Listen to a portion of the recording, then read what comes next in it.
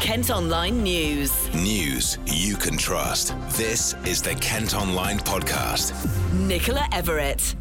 Welcome along to today's podcast, and just a few days after the Prime Minister unveiled his three-tier lockdown strategy, 2 areas bordering Kent are moving into the high-risk category. The system is designed to try and prevent the spread of coronavirus by imposing tougher restrictions on areas where rates are rising sharply. You might remember on Monday we told you Kent was in the medium-risk group along with the rest of the south of the country. That means the rule of 6 still applies indoors and outdoors, the 10 p.m. curfew remains in place, and face coverings have to be worn in places like shops. Well, now London and Essex are to move into the high-risk group. That means different households won't be able to mix indoors. People are urged to reduce the amount they travel and try to avoid public transport. So, what's the impact going to be on Kent then? Well, if you have friends or relatives in the capital, including Bexley and Bromley, you won't be able to visit their home, although you can meet them outside as long as you don't break the rule of 6. Same applies for Essex too. Now, Dartford borders London and is just over the river from Essex, so we've been speaking to Jeremy Kite, who's the leader of the council there. Here's what he had to say to Lucy for the Kent Online podcast. Whilst it's easy to be negative about these things when they happen, I have to think we have to look at the impacts of them and what they're for, and they're designed to prevent the virus spreading.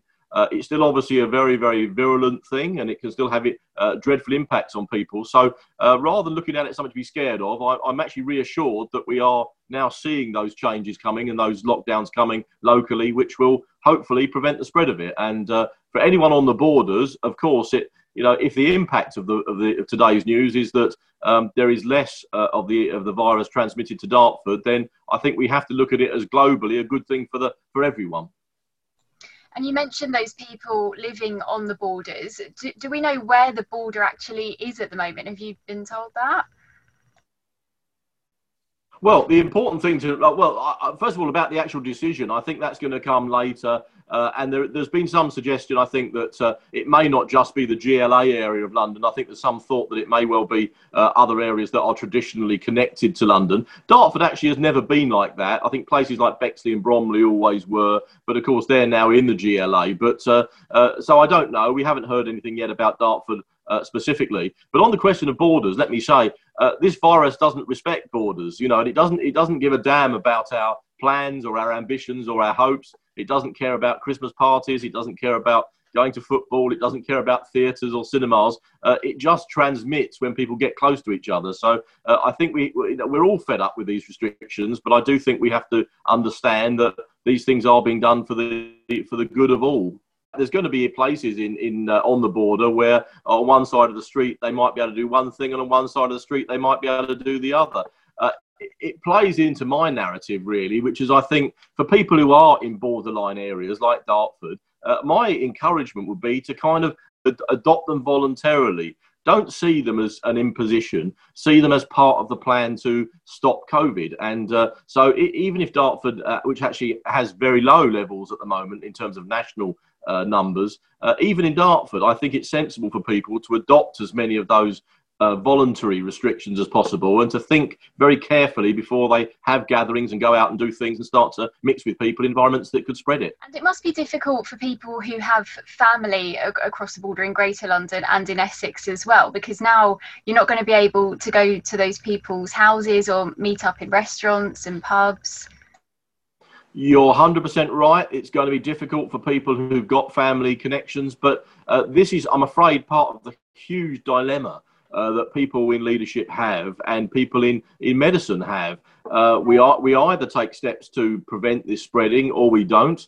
And I think what we've got to do is, as a community, we've got to reach out and support those people who are finding it difficult. And there's all sorts of difficulty. When it first began, it was about food emergencies and people being very worried about how they were actually going to get through the day. Now, I think there's big issues over emotional and mental health issues and issues over family connections. And I think as a community, and certainly as a community leadership, we've got to look at ways of helping people with that and supporting them and letting them know that we care about them and we do understand the sacrifices that are being made.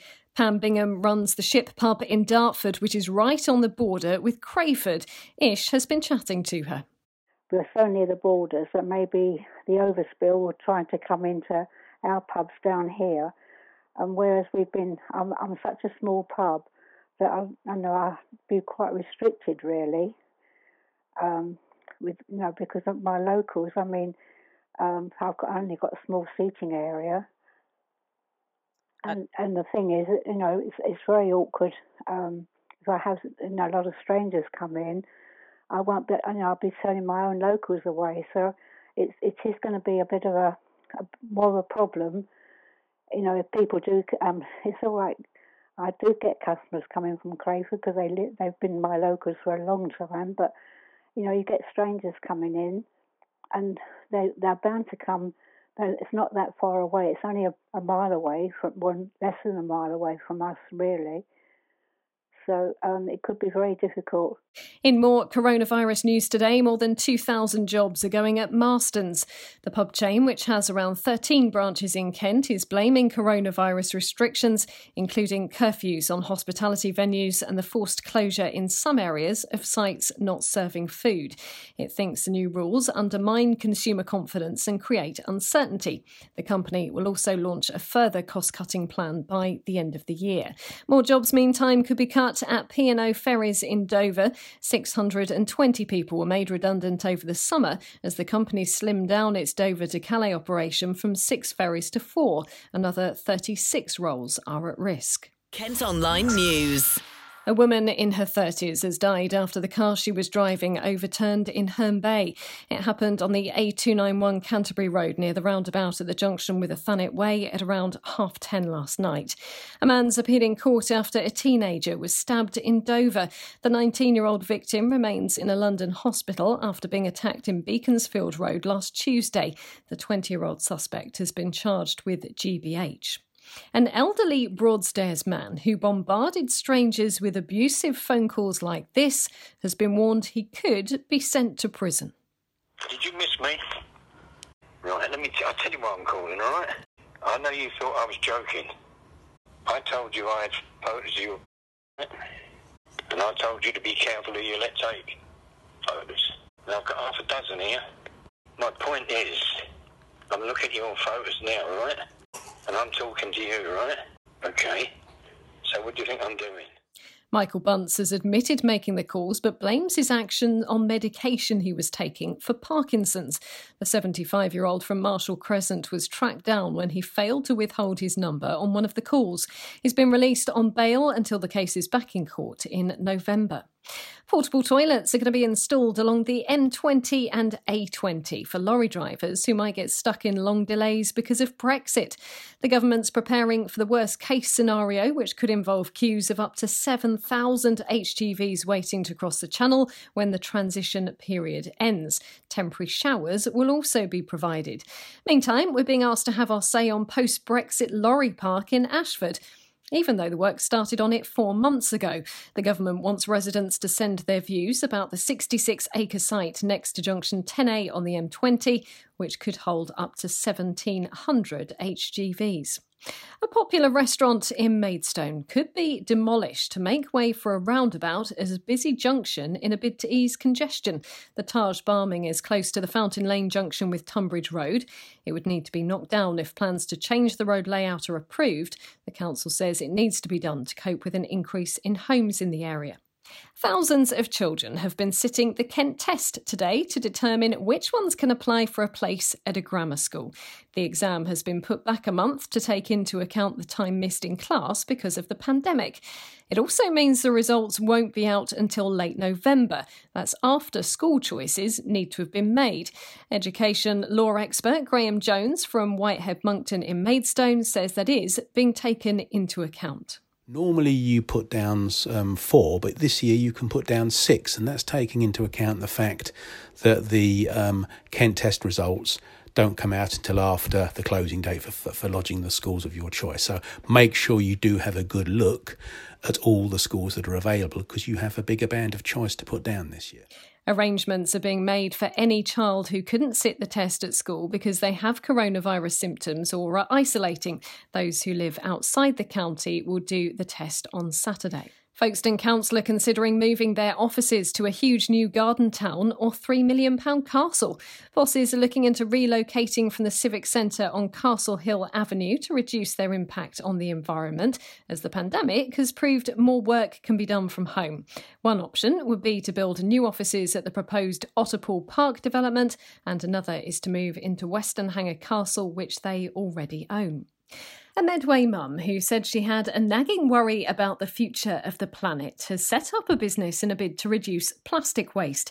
The Circle Eco Refill Hub in Rainham encourages consumers to get old bottles filled up again rather than throw away and buy new. Liz O'Hanlon has converted a shed and stocked up on products like washing up liquid and soap that can be put into empty containers.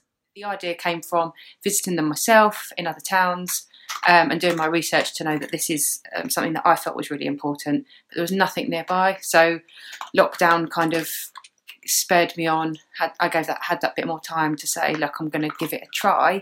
I think it's important, but I don't know whether other people do.